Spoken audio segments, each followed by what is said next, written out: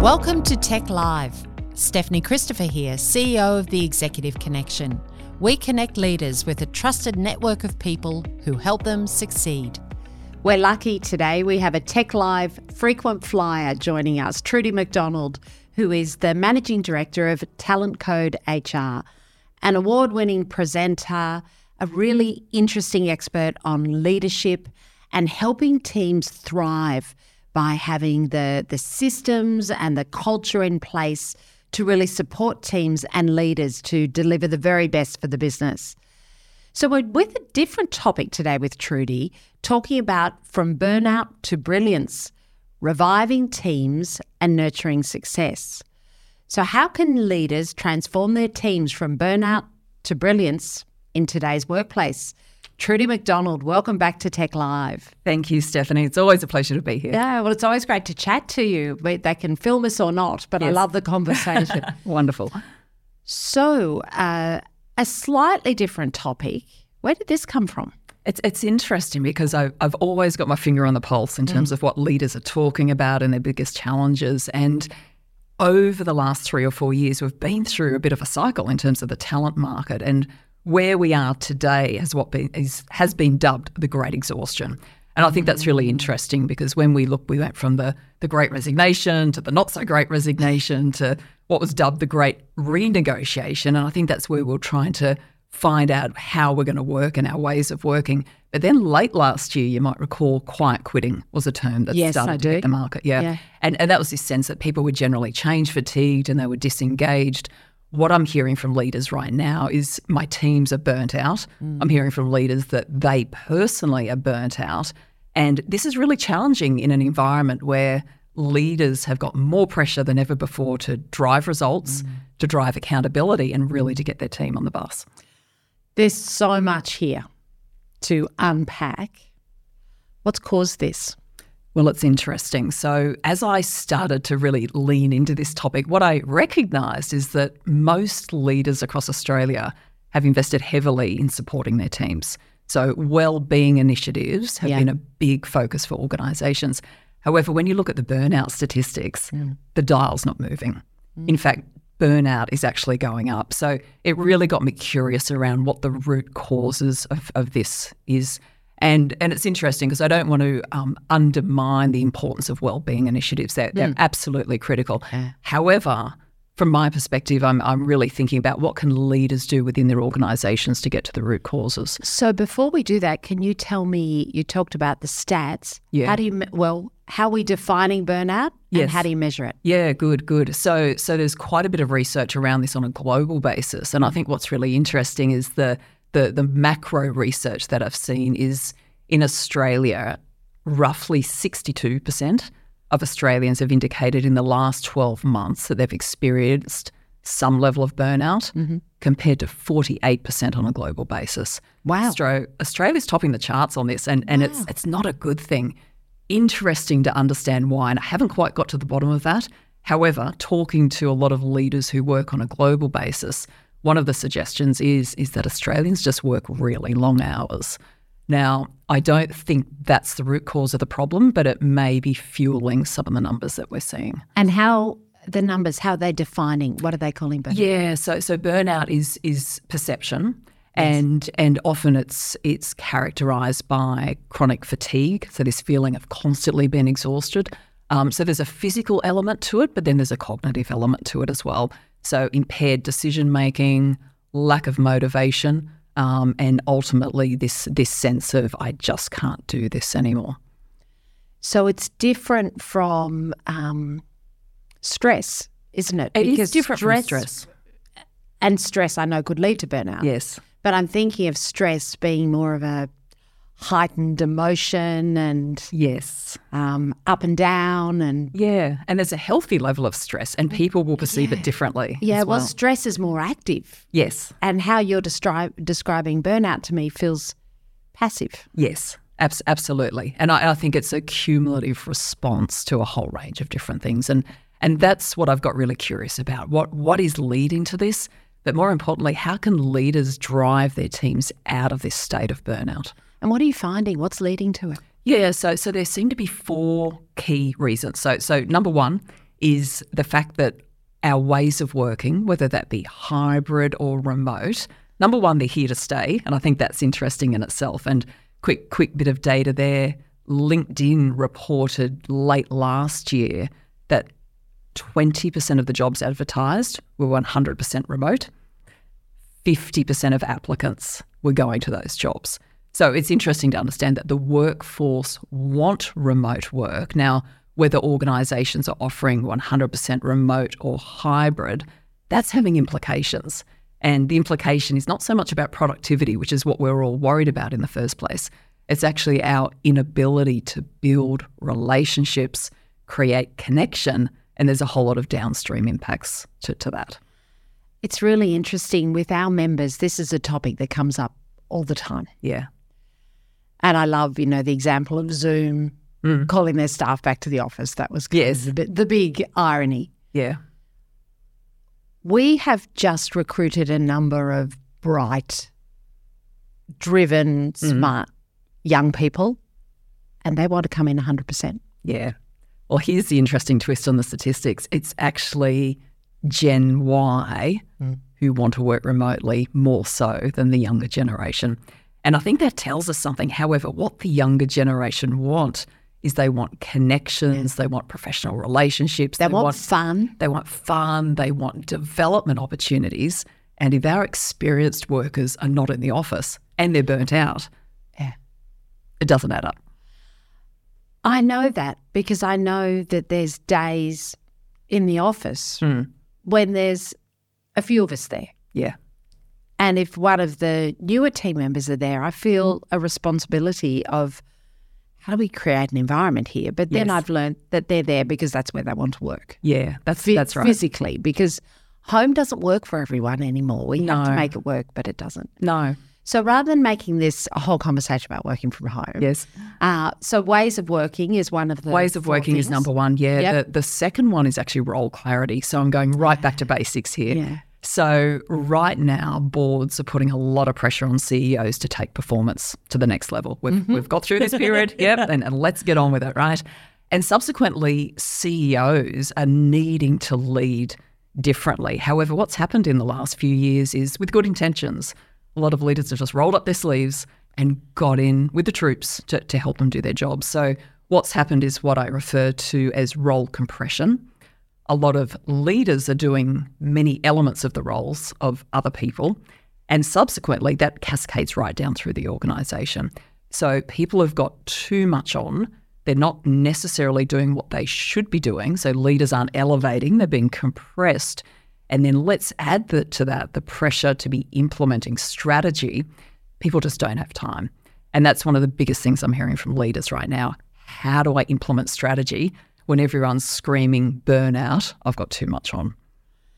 And it starts with the leader themselves, doesn't it? What you're saying, sure, that does. Role compression. Yeah, that's right. What an interesting point about the genesis of that. Yeah. Because that's what we did see in 2020. Yes.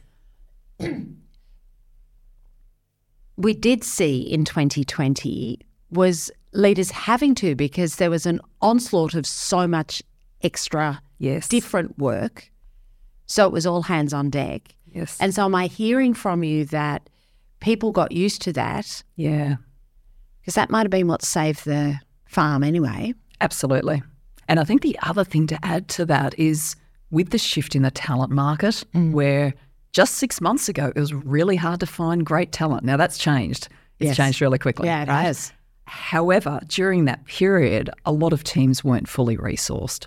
So what was happening? Leaders were jumping in and doing what they needed to do to support their teams because people were doing more than one job. And the other thing that happened is leaders pulled back on the challenge within their organisation. So strategic plans went into the bottom drawer.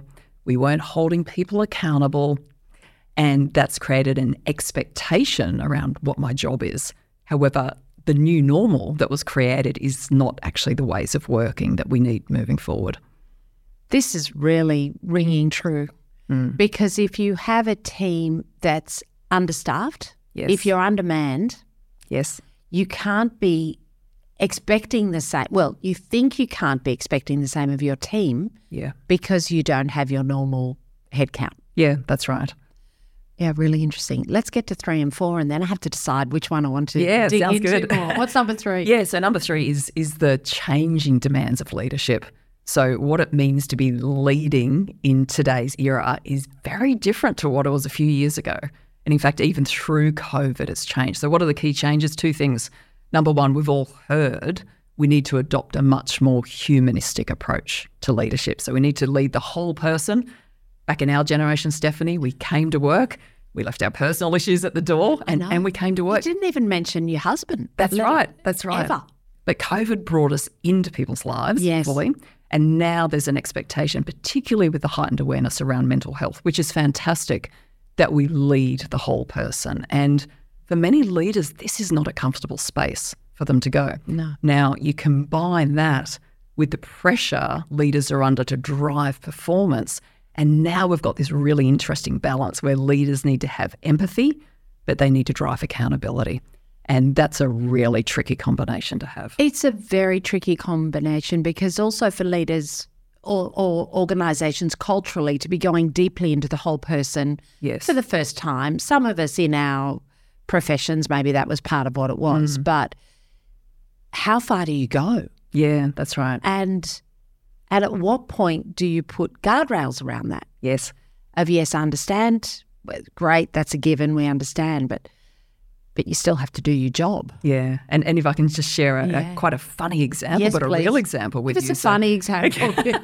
But it's happening everywhere. Yeah. I'm sure the listeners will relate to this. So we had a leader come to us and said, look, I've got a member of my sales team, and he called me the other week and said, look, I can't come into the office today because I've now got a dog and I've got to stay home and look after the dog. So leader, no doubt, puts his empathetic hat on and said, look, I put myself in your shoes. I understand it. I've got a dog myself.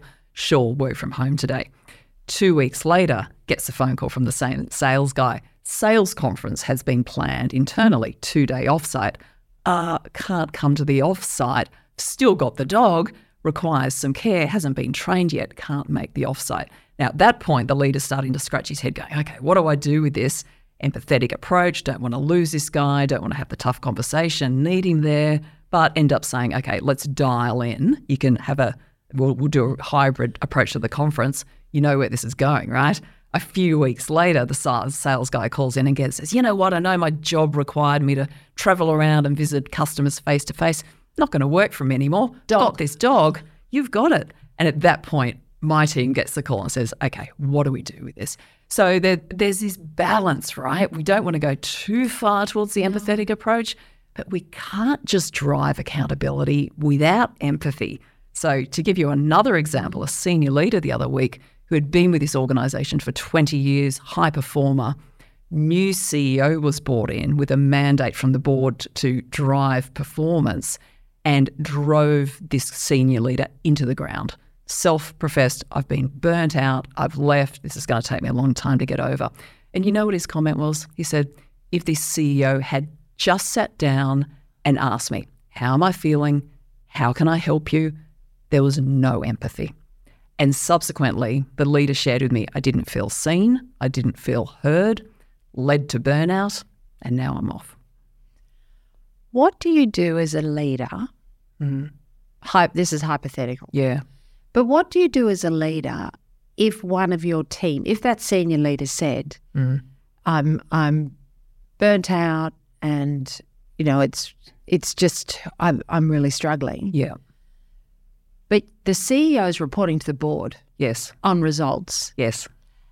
What do you do? How do you handle that? Yeah. I think the starting point for leaders is to hold up the mirror and actually ask, how am I engaging with my team? Have I got the balance right between being supportive and driving results? And one of the key takeaways I find really powerful to understand is that accountability done well is not punishment.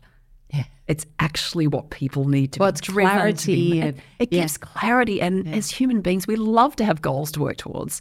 And there's nothing more invigorating than being supported to achieve those goals. So I think the hold up the mirror moment for any leader, if you've got that challenge, is to ask, okay, I'm driving accountability here. I've got my eye on the outcome, but what am I doing to support this person? And more importantly, am I creating a culture within the team that's high support so that team members are supporting each other? Because in that high support environment, I think we can actually get through this burnout. I'm looking at you and thinking it's really getting into what support means too. Because support it can't mean, coming from a CEO hat, everyone drops everything. No. And everyone goes out for coffees and walks. No, that's or right. whatever. Or just stops. Yeah. It has to be in the context of work. That's it. Because another thing I do know as a leader, everybody has something in their life. Absolutely. We all do. So how do we support each other to get the balance right? So this is where I think role clarity becomes an important piece. So often this concept of a reset is really powerful if you're starting to sense or hear explicitly that your team's burnt out. How do we bring the team together, have the honest conversation about how we're feeling, be really honest about where we need to go, and then ask ourselves, how do we do this? And how do we support each other? And part of that conversation is likely to be, what are we going to stop doing? And that may be, back to the concept of role compression, how do we start to delegate some of the responsibilities through the organisation, particularly if we're doing parts of other people's jobs? But how do we elevate the things that are going to make a biggest difference and give ourselves permission to stop doing other things? Yeah, that's important. And let's come back to stop doing other things and that role compression as soon as you give me number 4. Yeah, so number 4 is about culture. And the element of culture that's so critical here is ensuring as a leader that we don't tolerate toxic or unconstructive behaviours. Because, and again, this all comes together, right? So if you're in a hybrid or a remote environment and we don't have strong interpersonal relationships with others, particularly cross-functionally, what happens is silos become even more pronounced.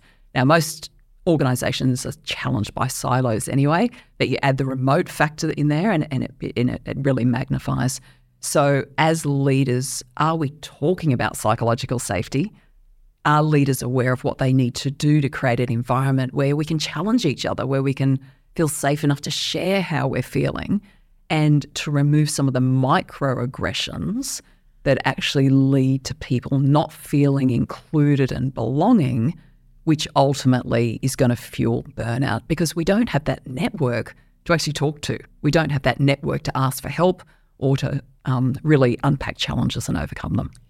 So give me an example of microaggression from a leader or that a leader might spot in the team. Yeah, so microaggressions could be as simple as in a meeting when somebody shares an idea or asks a question, just a little look, just rolling the eyes, raising the eyebrows, very, very subtle, but enough for the other person to feel that they don't belong or that they're not respected. Often behaviour we see is between team members or between functions. Let me just CC the manager on an email I send back to you outlining that you didn't deliver on that outcome. Things like that are really just divisive. Yes. And if you start to get that behaviour, the whole organisation shuts down. Yes. So ultimately, the bigger picture here is we need to work as a high-performance team at many different levels within the organisation. If we don't have those relationships, if we're tolerating toxic behaviours, we don't get off ground zero.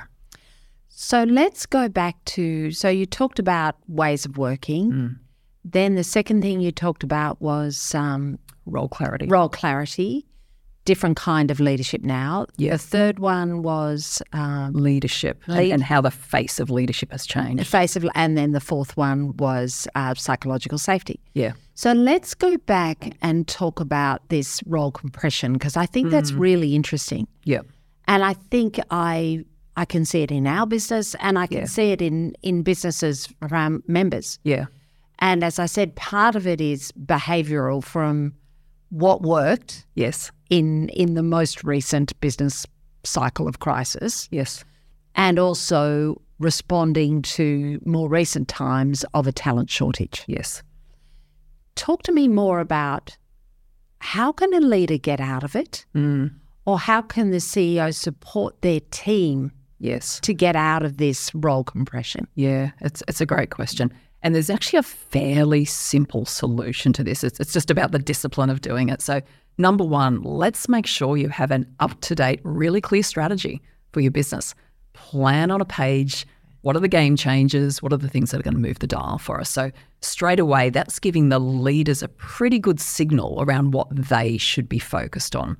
Now, every role is going to be a combination of strategy implementation and business as usual. And it's quite useful to separate the two out, because where the role compression is happening is on the business as usual side. So if we can define the strategy and define what the metrics for success are at a business level, straight away the leader and the leadership team can sit down and say, what are our biggest priorities? What do we need to focus on? And given how many hours there are in the day and the capacity that we have as leaders, what feasibly can we be doing? And the clear measures of success. Yes. So that's step number one. Now, from there, now you've got the framework to cascade that down through the organisation. So how do leaders then take that into their functional areas, right down to every individual? The interesting thing there is, for more junior roles or operational roles, most of their focus is going to be business as usual and very little on strategy, and that flips once you start to get up to a senior level. So by design, let's re-look at every single role in the business. And what that means is actually just tear up your job descriptions, because most people don't look at them. But when they do and they gravitate back to that, it creates confusion.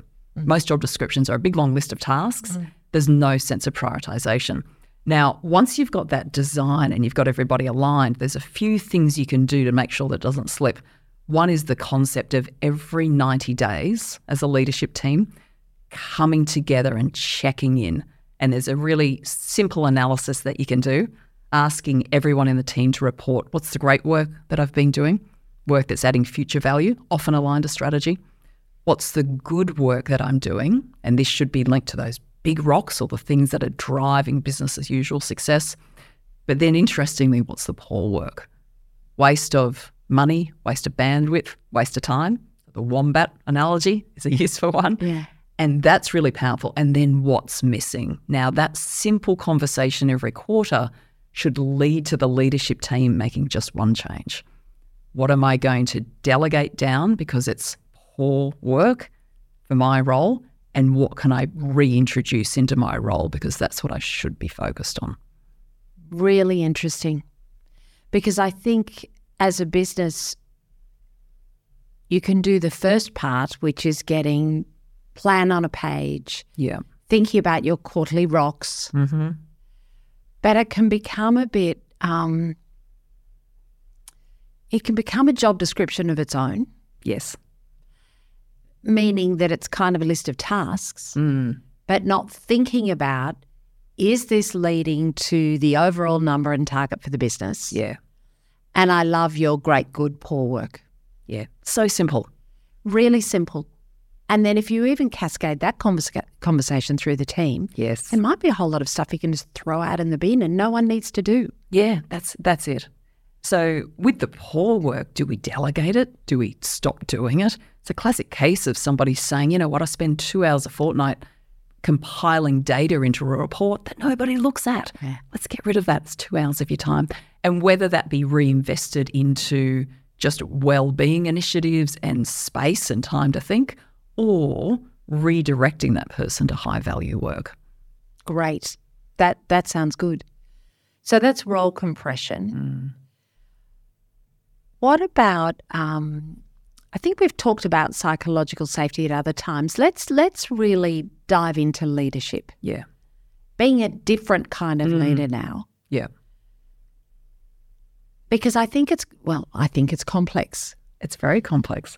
And change is complex. And I think getting the balance right between empathy and accountability is something that I think leaders struggle with. Yeah. And you can be too weighted on either side, and that's going to be a problem. Yes. So can you talk a bit about how you can support leaders to make that change? Yeah, absolutely. So there's some really great practices that leaders can start to embed. And I think for leaders to be visible and accessible, which is a big part of this because we need to be engaging with our teams in meaningful ways, one of the really practical things you can do there is set up a cadence for yourself. When am I having one-on-ones? When are we having team meetings? When have I got meetings booked with myself to do my deep work? But then when am I available for others? So straight away, that simple activity of booking out your calendar a year in advance and communicating very openly with your team when you're available, that creates accessibility. And that's a really good start, because in an environment where, remember, leaders are also burnt out, often team members won't have the courage to go to the leader to ask for help. I know you're busy. I know you're busy. That's right. Or they just don't engage.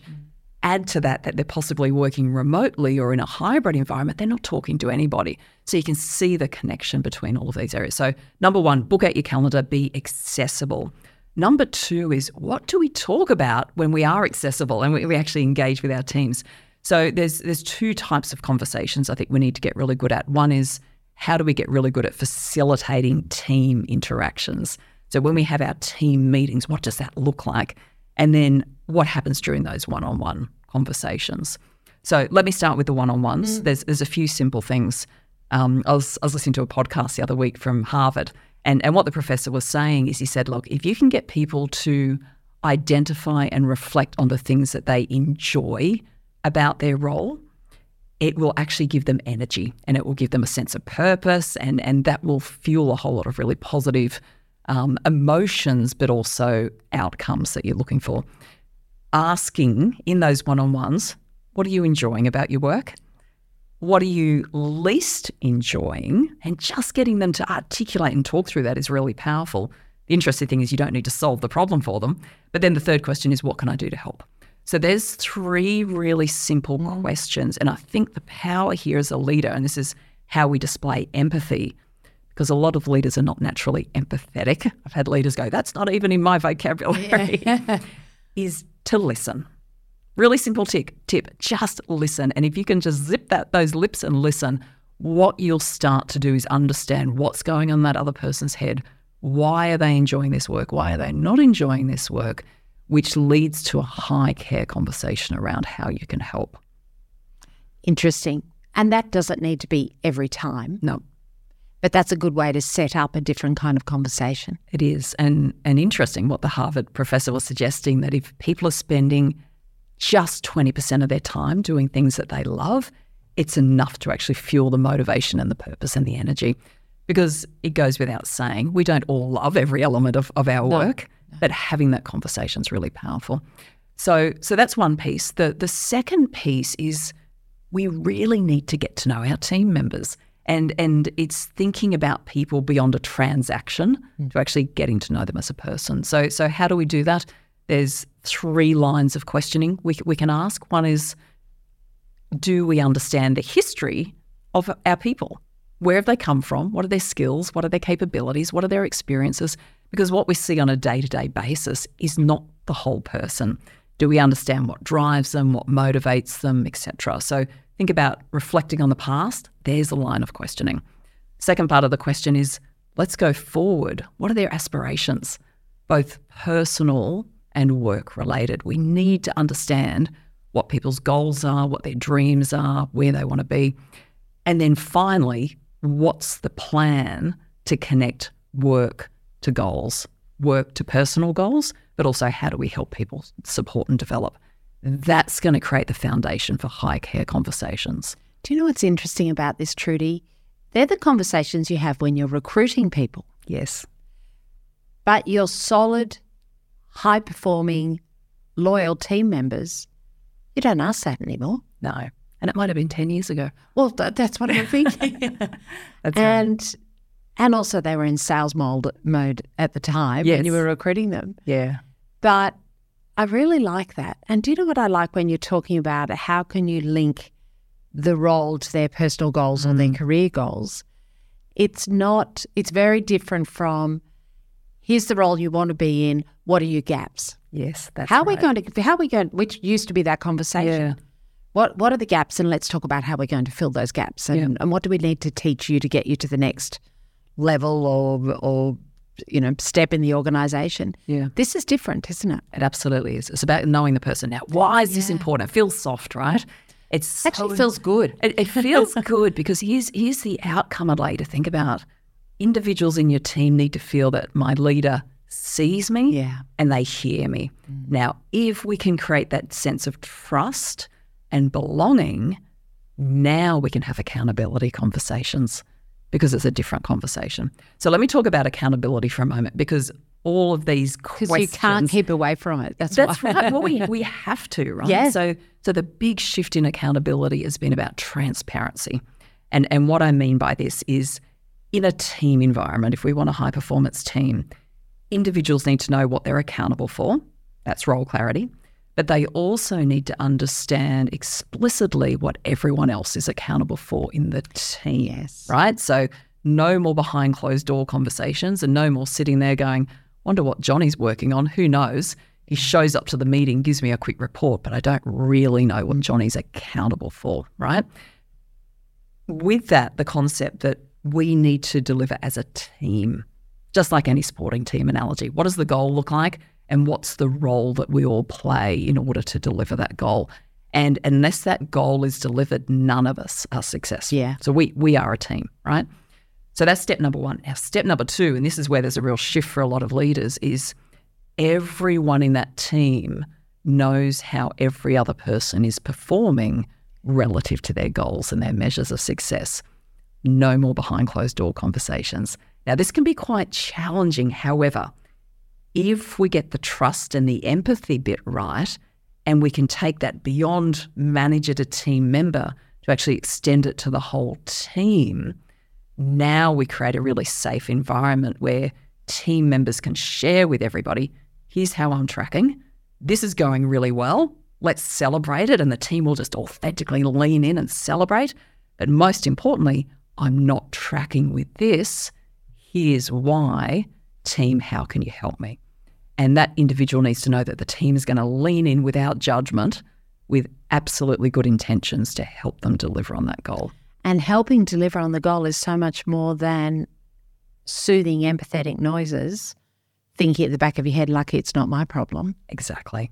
It's leaning in, it's challenging, it's helping the decision making. How do we overcome the barriers? So now you're leveraging the collective intelligence of the team, and it feels like a team. How hard is this for a leader to set this up through the organisation? Yeah. Culturally, there's a lot of work in here. There is. And those of us who have been following you or working with you for years have done some of it. Yeah. How hard is this for a leader? This feels huge. It can be huge. Depends. I think, Stephanie, you're right. Depends where you're at on the journey. Yeah. So step one, what I'd recommend, if this is a completely new concept for you, is start with yourself and your leadership team, because the behaviours that are role modelled at the top will cascade down. But you also need your leaders to experience just how good it feels to be part of a high-performance team, to feel a sense of belonging, because then they will naturally want to start to introduce that into their teams. So I do a lot of offsites with organisations, and it's not the kumbaya kind of stuff. It's actually, how do we get to know each other? There's a really fun activity that you can do, which is the user manual of me, right? Yeah. It's what does it look like to work with me? Just like you're buying a fridge, this is how you work it. This is how you work me. Yeah. Really, really powerful, because it opens up conversations, creates vulnerability, but then it leads into another conversation around ways of working. How do we build a relationship charter as a team? How are we going to engage with each other? How are we going to share results? How are we going to challenge each other? How are we going to support each other? And getting really tangible around what that looks like behaviourally. So is it fair to say that as the CEO, as the MD, as the leader of the organisation, you have to start with your leadership team? Absolutely. Because you can't do it without them. No. And in fact, you need to start with yourself. And for the leader, this is not about doing it to your leadership team. No. So let's now think about it. And they'll do it to their team. Yeah, that's right. That's right. So the leader has to be part of this. And this is why often it's great to get a third-party facilitator, because the leader needs to sit around that circle, remove hierarchy. No longer can we lead with an authoritarian approach. Leaders need to display vulnerability. Leaders need to be clear on what they're accountable for. And leaders need to ask for help from their teams and talk about the barriers and the challenges and the struggles. They can start with their own behaviour. Straight away, it sets the tone for everybody else. So in that kind of offsite, Yes. that's what you'd be working on. Absolutely. It would be a couple of days on that. That's it. Usually just a day, actually. A day to set up then for... Let's set the expectations, and then what's important is what you do with that after it. So how do we debrief on that? How do we hold each other accountable for the behaviours? Yeah. Now, why is this important? You get the behavioural piece right, accountability becomes really easy. Yeah. So individuals will feel safe talking about how they're tracking and where their issues are. And the beautiful thing for leaders is it makes accountability easier, because accountability just happens. You get this sense of self-ownership from every individual rather than the traditional model, which is top-down, one-way authoritarian accountability. And that's the dream, isn't it? That's the dream. Accountability just happening. Yeah. So what I've heard from you, Trudy, is work's changed. Mm-hmm. The way we work has changed. What people expect from work has changed. Absolutely. And as a result, leadership needs to change. Yes. And the challenge, as I said, for leaders is it's a balance. The scales can't tip in one way. That's right. Either way, it's just not going to work. And starting with your leadership team. Absolutely. So I know that you're speaking at the Growth Faculty in November on this very topic. Absolutely. Which will be a 90-minute masterclass, which I think is the next step from here. Lots of practical tips. Yeah, well, I think it's start by listening to this. Yes. Then the masterclass, because this is such a rich, relevant topic. And I think, Trudy, you're the perfect person to bring all the elements of this together, because I'm just hearing you talk and it's just building on what you've been talking about for a long time. Absolutely. And I think that's the really interesting thing here. It's almost our ability to go back to the foundations, back to the fundamentals, but do it a little bit differently. Yeah. So it's all possible. It's all possible. What a great conversation. Trudy MacDonald, thank you so much for joining us on Tech Live. My pleasure. Thanks, Stephanie. So that's Tech Live for today. CEOs are in the business of making decisions and leadership is the art of execution. I'm Stephanie Christopher and look forward to talking to you next time.